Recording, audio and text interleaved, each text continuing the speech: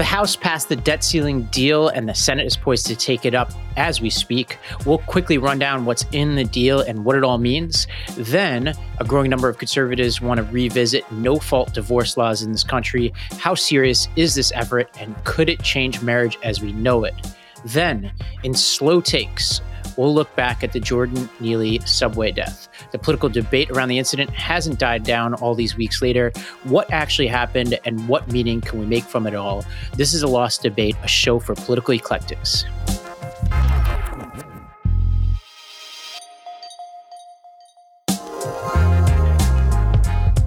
Hello, everybody. I'm Ravi Gupta. And I'm Ricky Schlott. Well, Ricky, I think this debt saga, at least for a couple of years, seems to be past us. The Fiscal Responsibility Act passed in the House last night. This bill will cut spending, speed up permitting for some energy projects, enact new work requirements for food stamps and TAMF, recover $28 billion in unspent COVID money, and redirect roughly $20 billion in IRS funds to other agencies. It passed the House in a 314-117 bipartisan vote yesterday. I think you can sum up the enthusiasm, Ricky, on the Hill for this in Jamie Raskin's quote. He's a Democrat from Maryland. He said, quote, "This is the weirdest legislation that anybody has ever been asked to vote on since I got here. Nobody seems to support all of it. Everybody has problems with parts of it, but the macro alternative is absolutely indigestible." Ricky, are you excited? I mean, at least we got somewhere, but it seems that all we really did was kick the ball down the road just slightly because the debt ceiling is now suspended until 2025. I think, both sides had their own little victories. I think Biden and McCarthy are both trying to tout it as, a compromise, but good for their own side. It's interesting to see some pretty mixed reactions here. But, for those who are worried about spending, it is cut pretty substantially. The non-military spending will be flat for 2024. Although I would point out that we already had an enormous swell in our budget post-pandemic, and keeping it flat really shouldn't be too much of a task. But unfortunately, that always seems to be the case. And they're capping it at a 1% increase in 2025. There's some things that I'm in favor of, including redirecting $20 billion that we're going to go to the IRS and recouping unspent COVID money. That seems like pretty low-hanging fruit, but this doesn't seem to be the sort of radical thing that Republicans were holding up, potentially defaulting on our debt in order to accomplish. You're left wondering, in a divided government, whether Republicans could have gotten a lot of this through the appropriations process, right? Because they still have to pass the appropriations bill. And interestingly, in this, there is a provision that says it'll force a 1% cut in spending if all 12 appropriations bills this year aren't passed at the end of the year. A couple other things that are notable here, the student loan repayments piece. People are trumpeting this as victory, but Biden had already announced that he was going to resume collecting payments at the end of August. Yeah. So this was something he'd already done. I think people are mistakenly commingling that with the Supreme Court case and Biden's attempt to relieve a certain amount of student loan debt. He has not pulled that card. So he's still continuing to fight that case. He hasn't let go on that at all. There's a couple other things in here like permitting rules, et cetera. But it just seems like a whole lot of nothing for such a big threat. Like, we were a couple of days away from a true calling on the full faith and credit of the United States in a way that it's never been seen before. I'm just not sure if this is worth it all.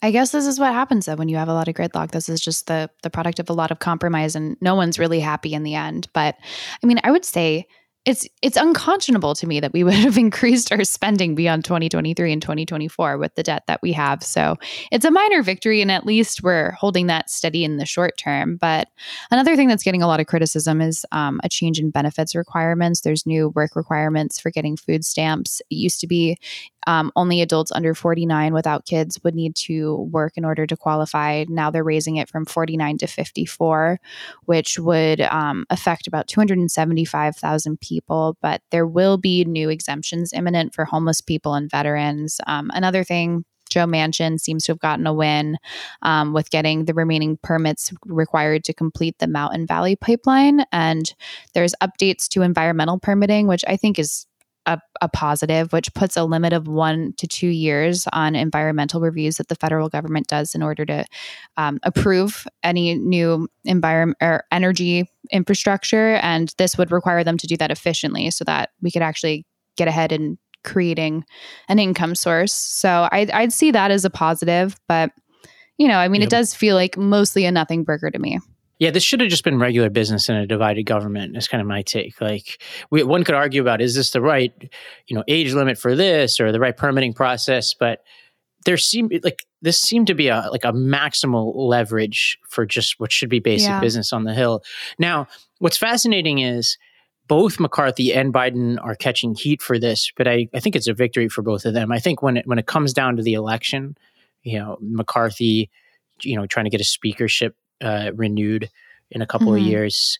So this is great. I think it's wonderful that they voted for it because they are now on record. So they can't sit there and yell, this isn't good. So I'll bring something back tomorrow. Let's get the rest of the IRS agents. Let's get the rest of the work requirements. Let's cut more because we are in a big debt. This is fabulous. This is one of the best nights I've ever been here. I thought it would be hard. And Biden going up for re-election. He says, tonight the House took a critical step forward to prevent a first ever default and protect our country's hard-earned and historic economic recovery. This budget agreement is a bipartisan compromise. Neither side got everything it wanted. That's the responsibility of governing. I don't think this is going to be on anybody's radar anymore. I think people are going to see past this. For McCarthy, the name of the game for him is survive in advance. And yes, he had to rely upon Democrats to move forward. He did get a majority, which is what they call the so-called Hastert rule, essentially saying on the House is kind of a made-up rule that you only introduce legislation if you get a majority of your own caucus, which he did. He got some help from Democrats. Certain Democrats have come out forcefully against this, like Pramila Jayapal, the head of the Progressive Caucus. This was a deal that was negotiated with a gun to the American people's heads. And the stated reason that Republicans did this is because they said they wanted to cut spending and cut the deficit. That is not what is happening in this deal. Bernie Sanders, as you would predict, is not for this. But by and large, people move on. And honestly, there's some interesting substance here, but no more so than any other normal appropriations debate that we'd have in a normal year. And so hopefully we won't have to hear about this again, hopefully ever, but certainly until 2025, January 1st is the next deadline for that, which, we could be back here again, but at least we bought ourselves some time. We'll just continue to be in denial over the fact that we're plunging ourselves into debt that we will never be able to dig ourselves out of. Fun. Love it. We should talk more, but we've done some segments on the debt. It also strikes me that everybody just takes for granted that we're going to increase military spending as if that's necessary, right? I know you're not saying that, but it's well, they're increasing it in line with inflation. But why is that just a given? We spend, I don't even have the statistic at hand, but it's like absurd the amount of money we spend compared to, the next few countries behind us, and any, reasonable reporting on this. And I think this is something that there's good reporting in the right, center, alternative media, left. Taibbi, who I've been critical on this podcast of, has written some really interesting and thorough articles just about how much waste there is in the Pentagon. So like when people say we're increasing military spending, well, we just need that to keep ourselves safe. It's just like, that's not what this money's going for, right? Like, what's the marginal utility of the 20th aircraft carrier or the golden seat, metaphorically at the Pentagon? There's just so much damn waste. Well, we'll see if we can dig up some of this reporting Taibbi did a couple of years ago, because it's really instructive just about how just little accountability there is, both within direct spending in the Pentagon, but also in this just sea of contractors that we have doing a lot of the work of national security in this country. And there's just not a whole lot of accountability on those dollars. And it just seems like when these moments come and go, it's more about the political talking point that, we protected military spending. Well, I'm like, well, maybe we shouldn't protect military spending. I agree, but I don't think any of those issues are specifically endemic to the military and not just government spending by and large in pretty much any facet. But I agree. I'm not a big, but we're giving the military special consideration. No, I agree with you, but why give them then the military special consideration and say that it's immune from all these other cuts? I don't disagree.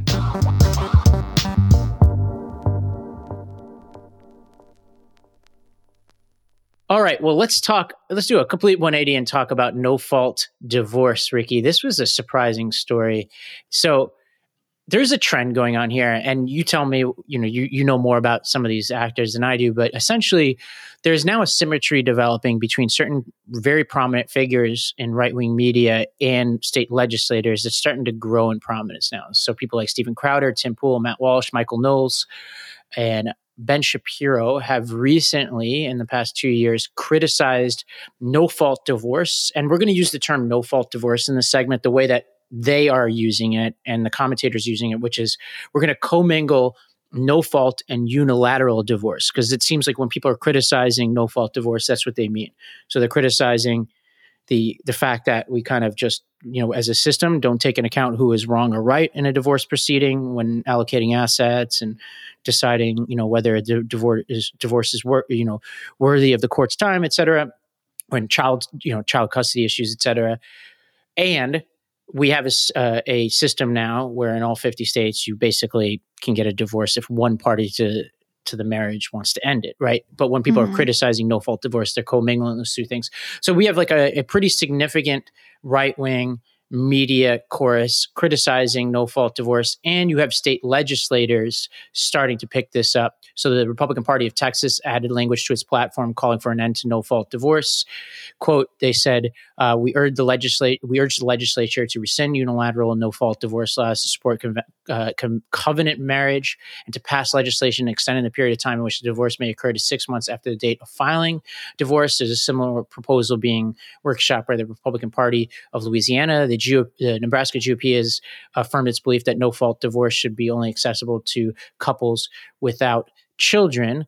All 50 states and DC have no-fault divorce laws on the books, Ricky. We can talk about the history of all this, but this seems like tell me, it feels like a significant sense of momentum behind some change to this law. I think, there's a few conservative states in which that's the case, and a few major conservative commentators talking about this. But I would say in my media diet, being a more right-leaning person, it's not a major issue for a lot of people. I think there's just sort of like a neo-trad movement, particularly of some of like the younger podcasters in the kind of Daily Wire sphere that might be turning more that way. And, that might be the beginning of a tide. And obviously there are legislators following suit, but I wouldn't say this is like a particularly mainstream view in my circles. What I would say is mainstream, though, is not necessarily saying that the law needs to change in order to change this fact, but a greater appreciation for, I guess, the sanctity of marriage and concern over the fact that divorce rates are frighteningly high, and that, maybe we should consider on a social level how to remedy that. But I don't know anyone personally who's advocating for like a legal change in this way, but that's just my little circle. The reason why I think this is worthy of discussion is that I just named, if you go on Apple Podcasts or Spotify Podcasts, forget conservative media. What I just named are like 6 of the top 20 podcasters in America, and certainly the dominant voices in YouTube and podcasting for conservative media, no more so prominent than Ben Shapiro, who on any given day usually has one of the top podcast episodes listened to in the country. Yeah. Millions and millions and millions of listeners, more than a lot of cable news, if not most cable news shows. This is what he had to say about this a couple months ago. So if you're talking about what exactly shifted, no-fault divorce in the United States is essentially the thing that shifted. And with that came family breakdown, came the rise of individualistic subjective autonomy, the belief that you were to be disconnected from institutions, and that bled all the way down the chain. One of the great ironies, by the way, when it comes to the elitists is that they don't actually live like they preach. If you look at the elitists, many of them are married, many of them have kids, many of them went to college, most of them made pretty good life decisions, which is how they got to be successful. But the stuff that they preach is precisely the opposite of that. And it's ingested by pop culture and then spewed out there. And people who are sort of lower down on the economic scale, those are the people who tend to embody that. And then those are the ones who suffer. All right. So this is like a gross simplification. And if people say, well, this is cut together in a certain way, this is Daily Wire's own cut of this take. And so it's hard. He talks so fast. It's hard to really dissect. Is he saying no-fault divorce is responsible for the individualism, or it's commingled with the individualism?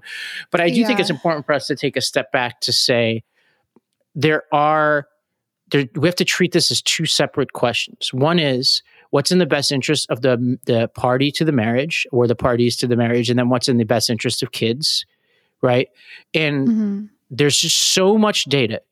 Even the people who are advocating, the scholars at least, who advocate for a change to these laws, and we'll put an article in the show notes from the National Interest, which I think is by far the most thorough take on this from a few years ago, that basically does a thorough job of explaining why they think that we should revisit some of these laws. Even they acknowledge that most parties to the marriage, especially the people seeking to divorce, are better off because we have no-fault divorce and unilateral divorce. But there's one seminal study on this, which is the Quarterly Journal of Economics from 2006, is Betsy Stevens and Justin Wolfer, and they tracked no-fault divorce laws state by state. By the way, incidentally, Ronald Reagan passed the first no-fault divorce law in 1969, and some people speculate that one of the reasons why he did so is that his wife had accused him of, quote, mental cruelty in order to obtain a divorce. So perhaps he didn't love the fact that the divorce laws were kind of forcing people to make accusations in order to seek divorces.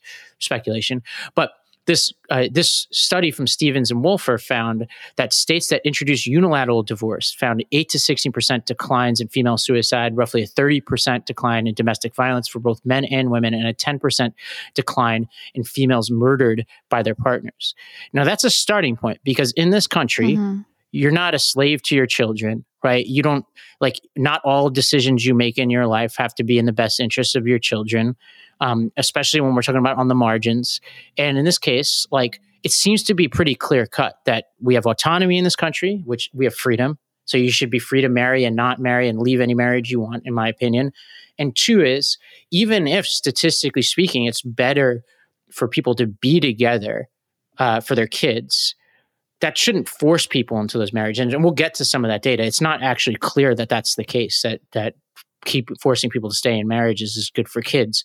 But even if you conceded that, that's not how we treat people in this country. We say, look, this is about your individual autonomy.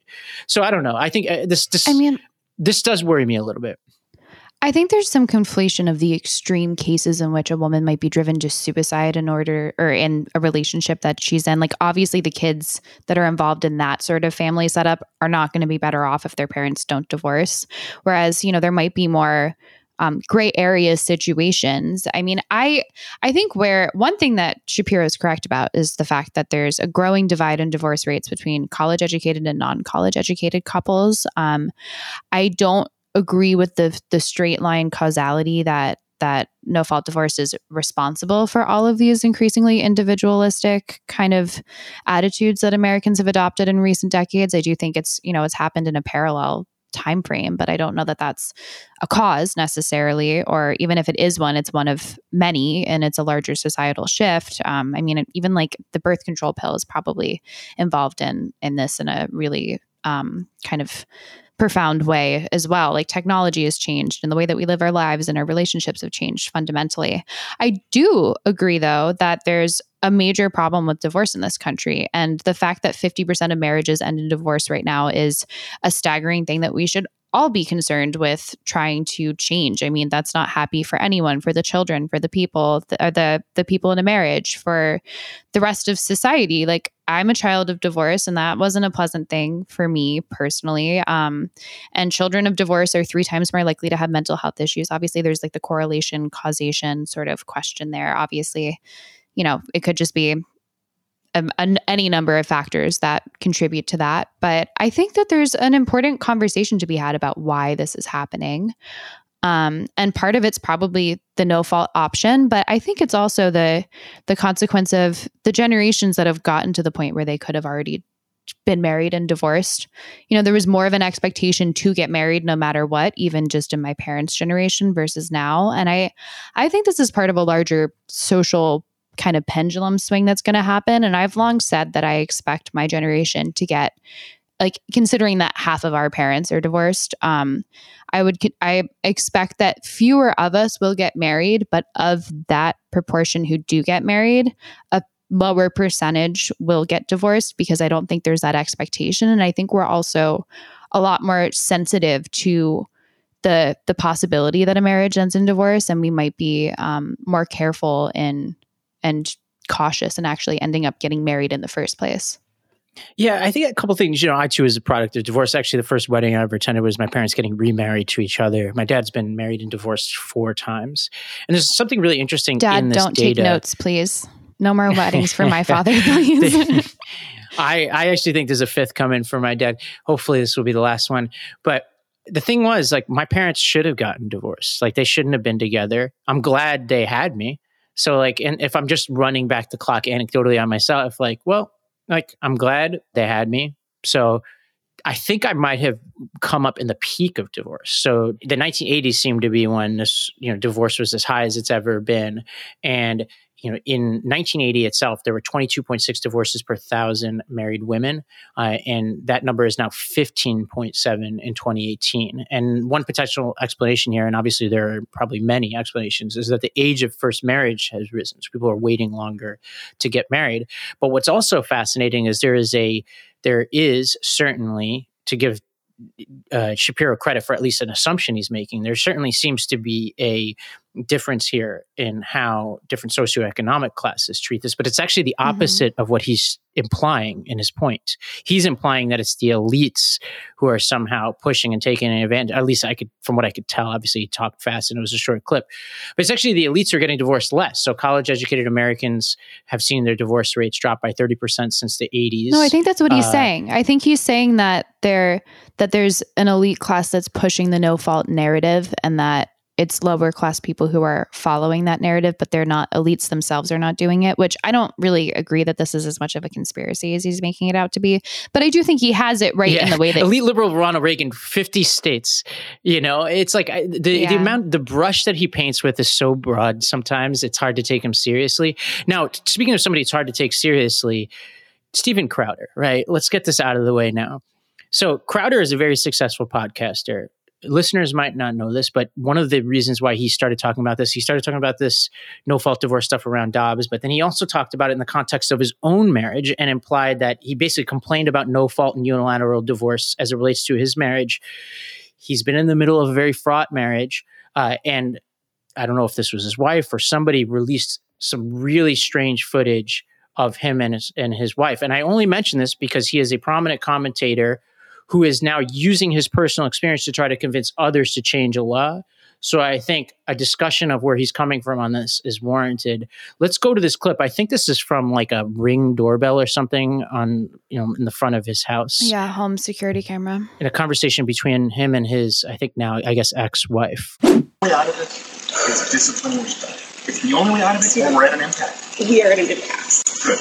Because you can't have any discipline and respect. Yeah.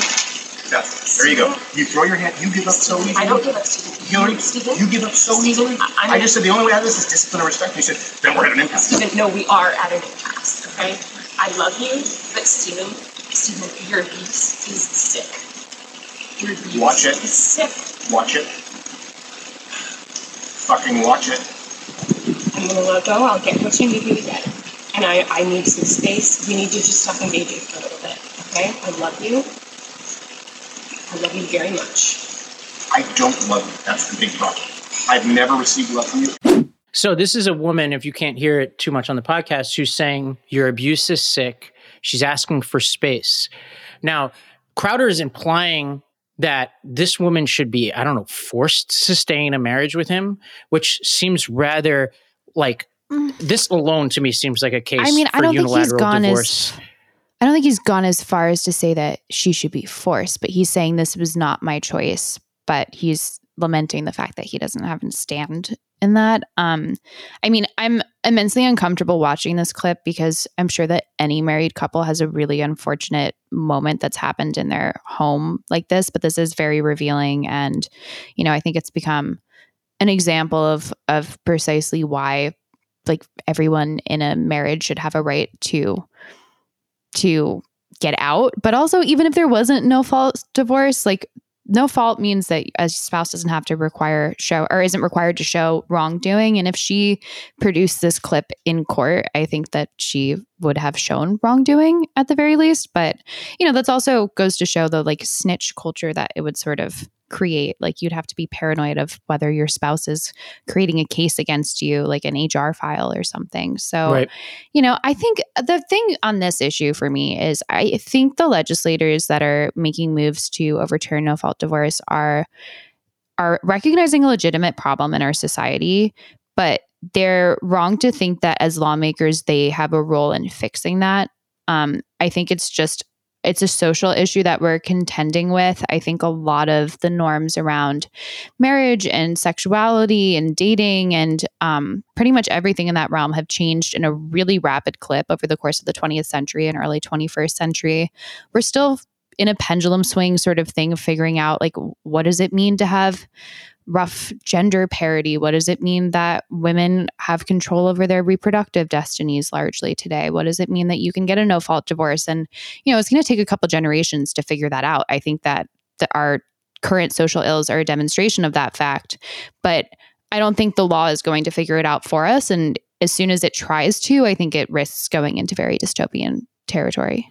Yeah, and I think the irony of this when you talk about Crowder is that if we actually change the no-fault law, he'd be actually harmed by that because his wife would be able to use this clip to yeah, exactly. Gain more assets, get the kids, all this kind of stuff. And once again, the reason why we raised this, he used this as a jumping off point to talk about this. And so his marriage meaning. And so to me, that means it's fair game. Like, where are you coming at this from? One thing that is a little disconcerting is that there's some of these articles about this have raised the prospect that they don't even need legislative action in order to change these laws. So there's a judge, Matthew Kaczmarek, who is one of the people who issued rulings in Texas on birth control and mifepristone, has been critical of no-fault divorce. And he wrote in a piece to the National Catholic Register that Reagan's signing of the Family Law Act of 1969 was the first pillar to fall when it came to marriage law, basically decrying it, and talks about other pillars that shouldn't have fallen, including the elimination of legal penalties for fornication and adultery and abortion rights and contraception. So this being a cascading effect that led to abortion rights and contraception. Now, he'll have to answer as to which of those pillars he thinks should absolutely stand, but the implication is that they all should have stood. And that's weird. Like, getting to your point about what's the role of the government or not. First of all, we don't have enough judges to take care of the disputes that we have in this country. I'm not sure they should be deciding whether Steven Crowder was a good husband or not, unless the allegation is of abuse in a criminal way or somebody seeking damages outside of the marriage. I also am not sure that our criminal justice system should be used to decide who cheated on who. Like, this isn't, Judge Judy. This isn't reality TV. That's not the role of the government. And this would be a rather strange effect if we now ask, people who are an already stressed judicial system to decide, where Steven Crowder was on the night of January 2nd or whatever, and whether he was with his mistress or not. It's just not, and I don't know if he has a mistress, but that's just not the role of the government. Not to mention that in my home state of New Jersey, in several counties, you currently can't get a divorce unless there's an imminent domestic threat. That just goes to show how much our judiciary is run over with cases right now post-COVID.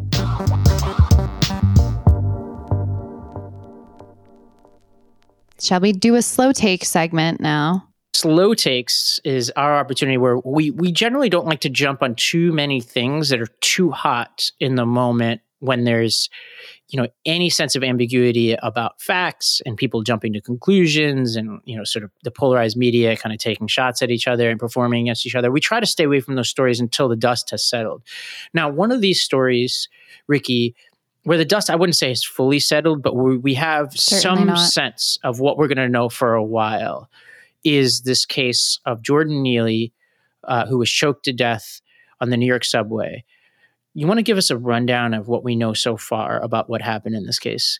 I think an important thing to do here is to zoom out, because in the moment of this interaction between Daniel Penny and Jordan Neely, neither of them knew each other's background. And I think their backgrounds have become the subject of a lot of conversation. But I think we should talk about what exactly happened in that subway car, what they knew at the time, and what we know about that moment, which was a month ago today on an F train in Manhattan.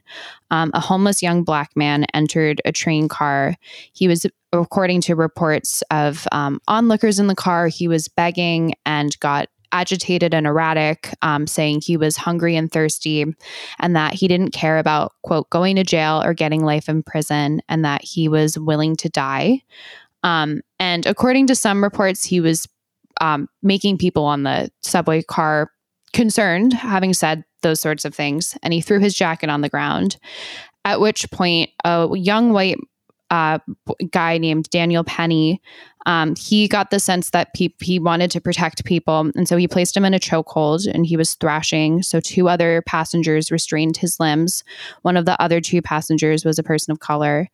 And the reports for how long he was in that chokehold vary considerably. It was several minutes. Some people say up to 15 minutes, but 3 minutes of it recorded on video by an onlooker who happened to be a freelance journalist. And during that video, at one point in time, an onlooker told him to let him go, that you were going to kill him. Another one said, he's all right, you're not going to die. The guy who recorded it later said, none of us were thinking that he could die. He was moving and defending himself. So there's a variation of takes as this is unfolding. But ultimately, when the subway doors opened at the Broadway Lafayette station, they released him and turned him on his side in order to prevent him from choking on his vomit, which is something that can happen when someone's in a chokehold and they go unconscious. And medics arrived. They weren't able to revive him. He was taken to Lenox Hill Hospital, where he was pronounced dead. A medical examiner said that it was compression of the neck, and the man who put him in a chokehold was taken into custody but released, and then ultimately was charged and let out on bail. And so this has become a big cause of the right and the left. The left is calling this the equivalent of a lynching, and the right, there are people raising money for Daniel Penny and taking up his cause, and also saying that this is a symptom of larger issues going on in New York City, which we'll get to all of that. But I think the thing to start with here, Ricky, and I totally agree, is we should start with the people on that subway train and what we know about what they knew and what they did. Yeah. And there's some things we know and some things we absolutely don't know. And right now we know for sure that New York City, Manhattan DA Alvin Bragg has charged Penny with second-degree manslaughter. And Jordan Neely is the name of the gentleman who was killed, by the way, again, just to keep track of the names here. And so second-degree manslaughter in New York requires a reckless disregard, right? So let me read this to you. A person acts recklessly with respect to a result or to circumstance described by a statute defining an offense when he is aware of and consciously disregards a substantial and unjustifiable risk that such result will occur or that such circumstance exists. The risk must be of such nature and degree that disregard thereof constitutes a gross deviation from the standard of conduct that a reasonable person would observe in this situation. So second-degree manslaughter here, Bragg was criticized on the left for not going for first degree, but I think the reason why this is second degree is because it's pretty obvious even to people, even most people on the left, I think would acknowledge that Penny did not intend to kill this man. So if he intended to kill him, it would be first degree, or at least if there's some sense that he intended to kill him. Yeah. It seems that everybody agrees that there's some people who are assuming, there are some more extreme takes, I think, on the left, like AOC almost immediately tweeting, killing is wrong, killing the poor is wrong, killing the mentally ill is wrong. Why is this so hard to say? As though that implied to me a degree of intent. But there, at least with AOC, I think he did kill him. Like the question is, did he murder him or commit manslaughter in the case of this statute? And I think the thing that I find really hard to grapple with in the coverage of this is that it's being painted as the system versus versus Neely, or like that somehow, like we start with the systemic issues here and the fact that Neely had a pretty extensive criminal history, right? So he had 3 charges of unprovoked assaults on women on the subway between 2019 including and 2021. One elderly woman.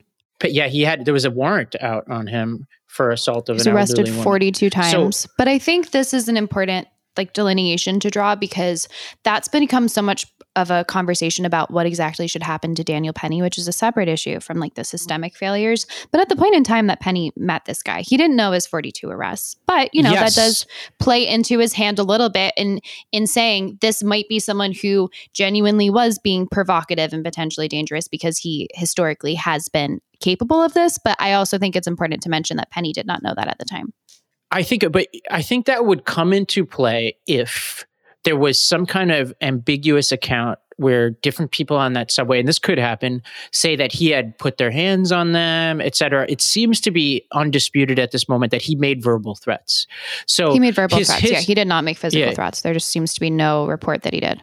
And to our knowledge, nobody on that train raised the fact to Penny or anybody else who assisted the fact that Neely had this criminal record. So although the system, when we're putting the system on trial as to why this gentleman was on the subway with a warrant and these many, many counts, he had been arrested 42 times in New York City. That's one question, which I do want us to get to. But I think when it gets to the question of criminal culpability here, the question arises, should someone making verbal threats and throwing their jacket on the ground, which is what happened here, be choked to death? I think most people will say, of course not. So the question then becomes, well, did Penny do anything in this case where he either like continued on when it seemed likely that such a death would occur, or, you know, to use the reckless disregard standard, like, did he go past any reasonable person standard of what was warranted in the situation? And that is a thing for a jury to decide. I think one thing for sure that we know, and I'll quote the National Review, Andrew McCarthy wrote a piece, and he was not sympathetic to Neely in this piece or to the left, but he did say that this was probably a charge. And he said that while a civilian is still allowed to use force necessary to detain a threatening person until the police arrive, the force has to be proportionate to the threat. And in this case, at least one person on that subway, this seems beyond dispute because it's on the video, raises the prospect that this guy could have been killing him. And so the question for the jury is going to be, well, was that a reasonable thing to think? Should Penny have known that? Could he have loosened up a bit? Could some of the other people who were helping, like when you have 3-on-1, 5-on-1, whatever the numbers were in the subway, could you loosen up on his neck a little bit? Like, you know, these are the things that I think a jury is going to want to decide. And I do think this is an important area of public policy because we don't want vigilante justice in this country. As much as we might be frustrated with the system, et cetera, we don't want people choking other people to death for making verbal threats on the train.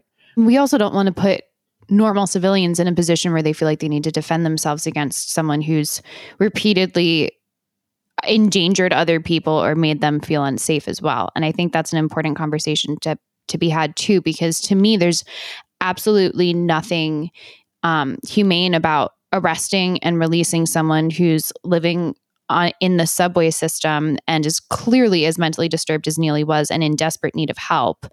And, you know, that's not an easy situation to like figure out how the system can be better at doing that. But, you know, just I think now would be a good time to back up and talk about who these people were and how they ended up here in the first place. And on the Jordan Neely front, my colleague Dana Kennedy at the Post did on actually both parties. She did some of the earliest reporting. She got the only interview with Daniel Penny that he's done so far. But she wrote she knocked on the door of Neely's family like immediately after it happened. She's a great reporter who's always the first one everywhere. And she found out more about his backstory and wrote an article that was really celebrated by people on the right and the left for digging into the human aspect of who Jordan Neely was.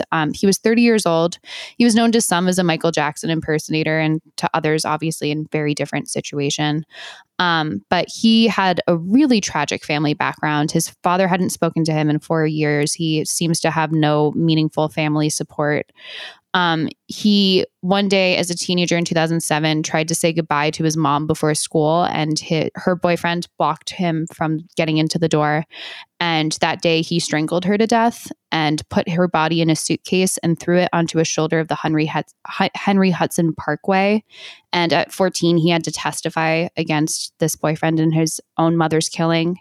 His aunt told Dana that gave him PTSD and that he just spiraled out of control and mental illness. And that trajectory led him by age 30 to have been arrested 42 times, to be assaulting people on the subway, to be clearly in very poor mental health. And he was on the list of New York City's 50 homeless people in most acute need of attention and help. But to me, what does that list mean? What help did he get? How did the system do him any justice? Like, it's really disturbing that we're incarcerating and releasing people, which would only make their situation worse. And I'm not saying that I know what the perfect solution is, but certainly this is someone with a really horrific, tragic background who is in desperate need of help. The city recognized it, and yet we failed to do anything at all whatsoever, and left him in a position where this is how he died, which is horrendous. Yeah, one thing I think we'll have to spend some time on, you and I did a segment a little while ago about this involuntary treatment of people in need of commitment. And we had a pretty vigorous debate on this. And one thing that I find frustrating about this Neely case is that people are saying that this is more evidence for why we need involuntary treatment of people. But I'm like, well, wait a minute. Didn't we just talk about this fact that this guy had been arrested 42 times and had a warrant out for his arrest?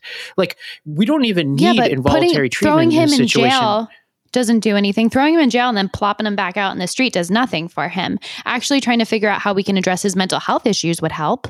Well, I think that those both can happen, right? So in this case, well, they're not. Like in my, of course, I think we both agree to that, right? And we've done many segments about how broken the policing and mental health overlap is in New York City. I think we could stipulate to that. We agree on that. But I think like it's a matter of sequencing to me, right? And what I said in that segment was that I believe in our constitutional protection of due process of the law and the fact that you can't just lock people up for not physically assaulting people, right? You could run around and say whatever the hell you want. Yes, there are certain laws. Well, he did physically assault people as well.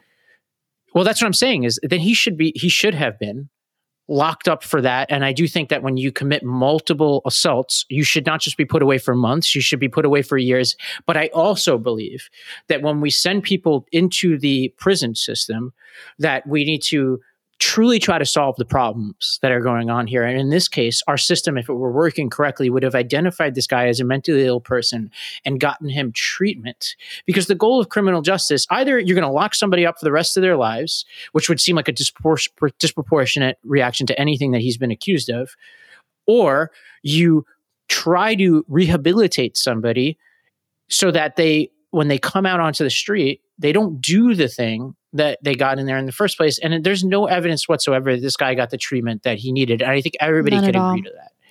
100%. Yeah. I think also another thing though, like, I think we have to be realistic too. I think there's some people who are kind of pretending that involuntary commitment or stuff like that would be a fix-all. And even in situations with mental illness in which people have the best possible family support, it's not, I mean, I hate to say this as crudely as this, but like our psychiatry today is still kind of like a pseudoscience, and it's a lot of trial and error and getting someone into a healthy mental space and then making sure they continue to take their medication or follow their treatment is enormously difficult, even with all of the resources in the world. And so the state will never be perfect in doing that. And I think we need to be sober about this. But, you know, the state does also have a responsibility in making sure that people who are in the state that Jordan Neely was are not endangering themselves by endangering others, which absolutely no one wins for. And I think this is a good time to back up and talk about Daniel Penny, who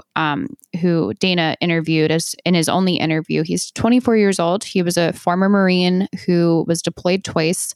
He was living in East Village at the time on the way to his gym. He's an architecture student. And one of the things that Dana talked to him about, which I think is important we haven't really even addressed, is that there was a large implication and pretty immediate implication that race was a motivator here, which I've yet to see any evidence. One of the men who helped Penny restrain Neely was black, and the journalist filming the whole thing was a Mexican immigrant, which, look, anybody of any race could be racist, but I think like I would need to hear more to justify any conclusion about racism. I mean, I also just would say there's no evidence that unless something comes out that we don't know about, there's absolutely zero evidence that Daniel Penny woke up that day and said, I'm going to kill a black person for that reason, or that I'm going to kill anyone, or that was a motivating fact. I mean, maybe there's some psychology that made him act more, whatever. I mean, that we can go down that rabbit hole ad nauseum. But one of the things that he said is it had nothing to do with race. That was the first thing that he was really clear to Dana about. And he said, I'm not a white supremacist, which is an accusation that he's been given. But let's throw to a clip. I spoke to Dana this morning about what it was like to interview him and what his impression or her impression was of him. Daniel Penny came across to me as almost like an archetype, really, of almost like a surfer dude in his own world. And I don't mean that in a bad way. He was a Marine, as we know. He served 4 years, but he came across more. I mean, he grew up surfing, on Long Island, and he doesn't watch the news. And I believed him when he said that. He doesn't know who the Reverend Al Sharpton is. And I believed him when he said that too, because he's 24 years old. And I mean, who under 30, reads papers and watches TV news? I don't think too many do. He just really seemed like a kid that was either in the, depending on your point of view, in the right place at the right time or the wrong place at the wrong time. I don't think he necessarily grasps the reality of what happened, that a man is dead, but that's just my speculation. Mm. He just seemed like a very, the kind of person that is the opposite of codependent. He's in his own world.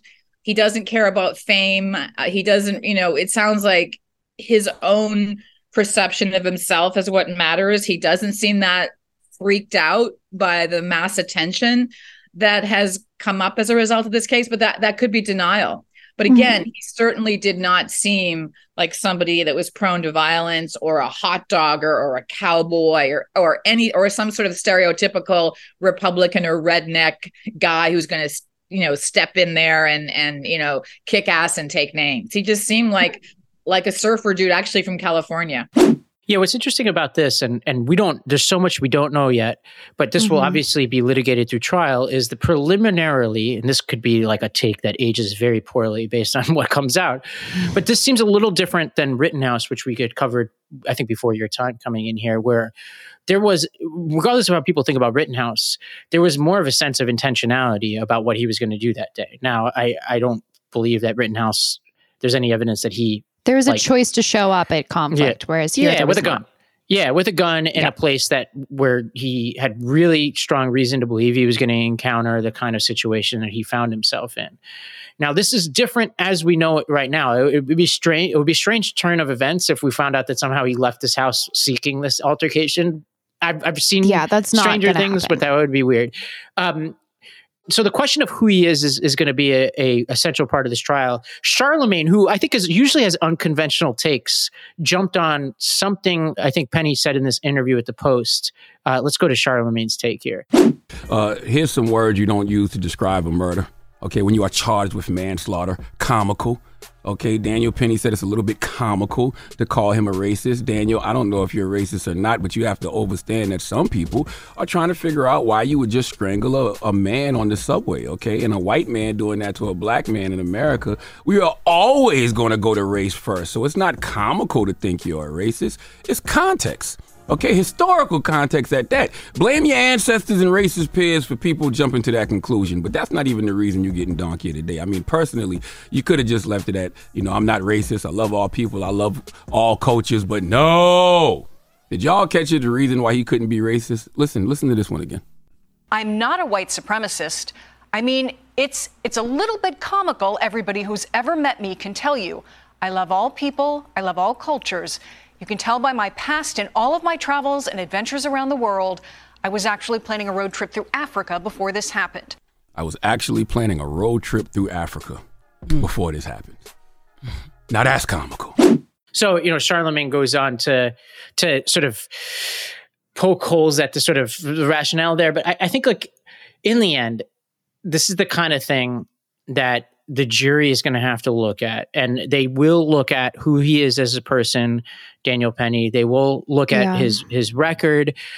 He's not charged with a hate crime. So regardless of what AOC or what anybody else on the left may say about this guy's motivations and whether this is a lynching or not, that is not the charge that he's gotten. And I have seen no evidence that this was racially motivated. And I think Charlemagne, to clarify one thing he said, which he kind of clarified, Penny wasn't saying that the situation was comical. He was saying that the accusation that he was racist was comical. Now, if I were advising him, I would have advised him to respond a little differently to that claim. Yeah. But I do think this underscores what your colleague at the Post said, which is this is a guy who from what I could tell, hasn't quite grasped that he's in the eye of a hurricane yet, and the true nature of how violent and disorienting that hurricane's going to be. And he may find himself in prison for a very long time, depending on how this jury sees this charge.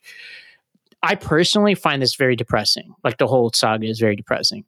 Absolutely. I mean, and in his own words, he said, I'm deeply saddened by the loss of life. It's tragic what happened to him. Hopefully we can change the system that so desperately failed us. And I do think that there is a truth. Obviously, one person is alive and one person is dead, and I'm not equating it one to one, but there is a truth that a system failed both of them in the sense that that's how they met, and this is now each of their fate. But the comical word, I mean, this is a 24-year-old with no media training. And right. I think that's probably the result of that. And, it sounded like Dana's take on it is that he's kind of in denial. And I mean, that is inevitable when your life is flipped upside down in this way. But one thing that was interesting that I also talked to Dana about was that he wasn't allowed to comment on anything about actually what happened that day. It was more a biographical interview, but she was able to pull some threads out of him. And he said the altercation leading up to it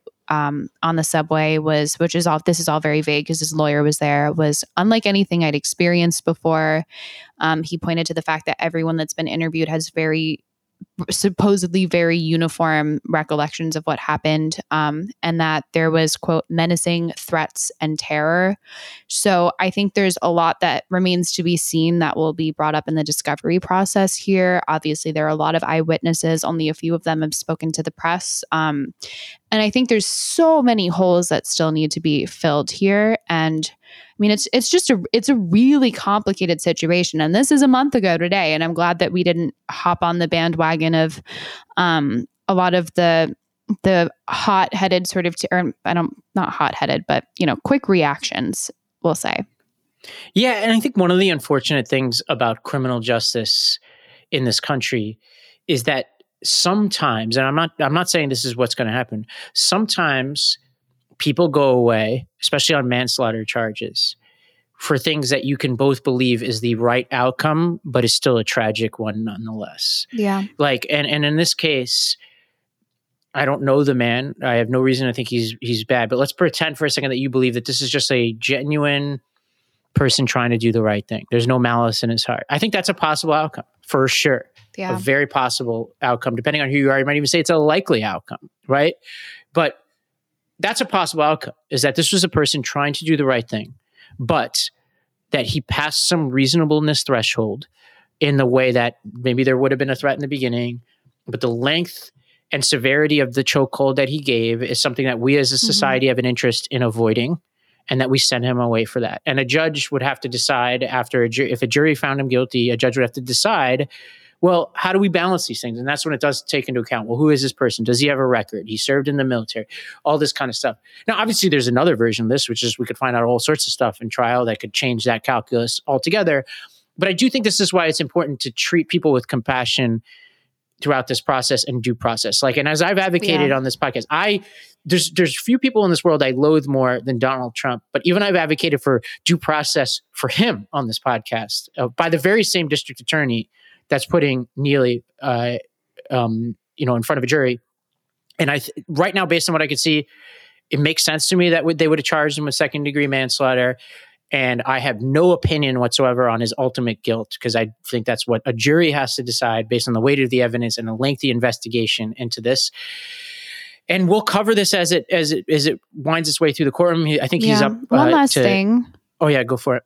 One last thing that I think, just to make sure that we steel man both sides here. And one thing that I'll certainly say does not work in his benefit, just to balance some of the more sympathetic things I've said, is that, this is someone with military training who decided to put someone in a chokehold, which is a very specific maneuver that theoretically he would have been trained in or knew something about. And that would entail cutting off someone's arteries and cutting off the blood flow and not their trachea, which is a delicate balance and something that I mean, he was training other Marines. And so, hopefully if you jump to the task and you go that route when there are other people to help you, in the best case scenario, you know what you're doing and you do it properly. And the fact that he died from compression of the neck demonstrates that that's not the case. And so I think there is a really good case to say, if you're going to take justice into your own hands, if you're someone with military training, at least do a maneuver that you know you can do properly. And by the way, I said before I said Neely on trial, I meant Penny on trial, of course. Sorry about that.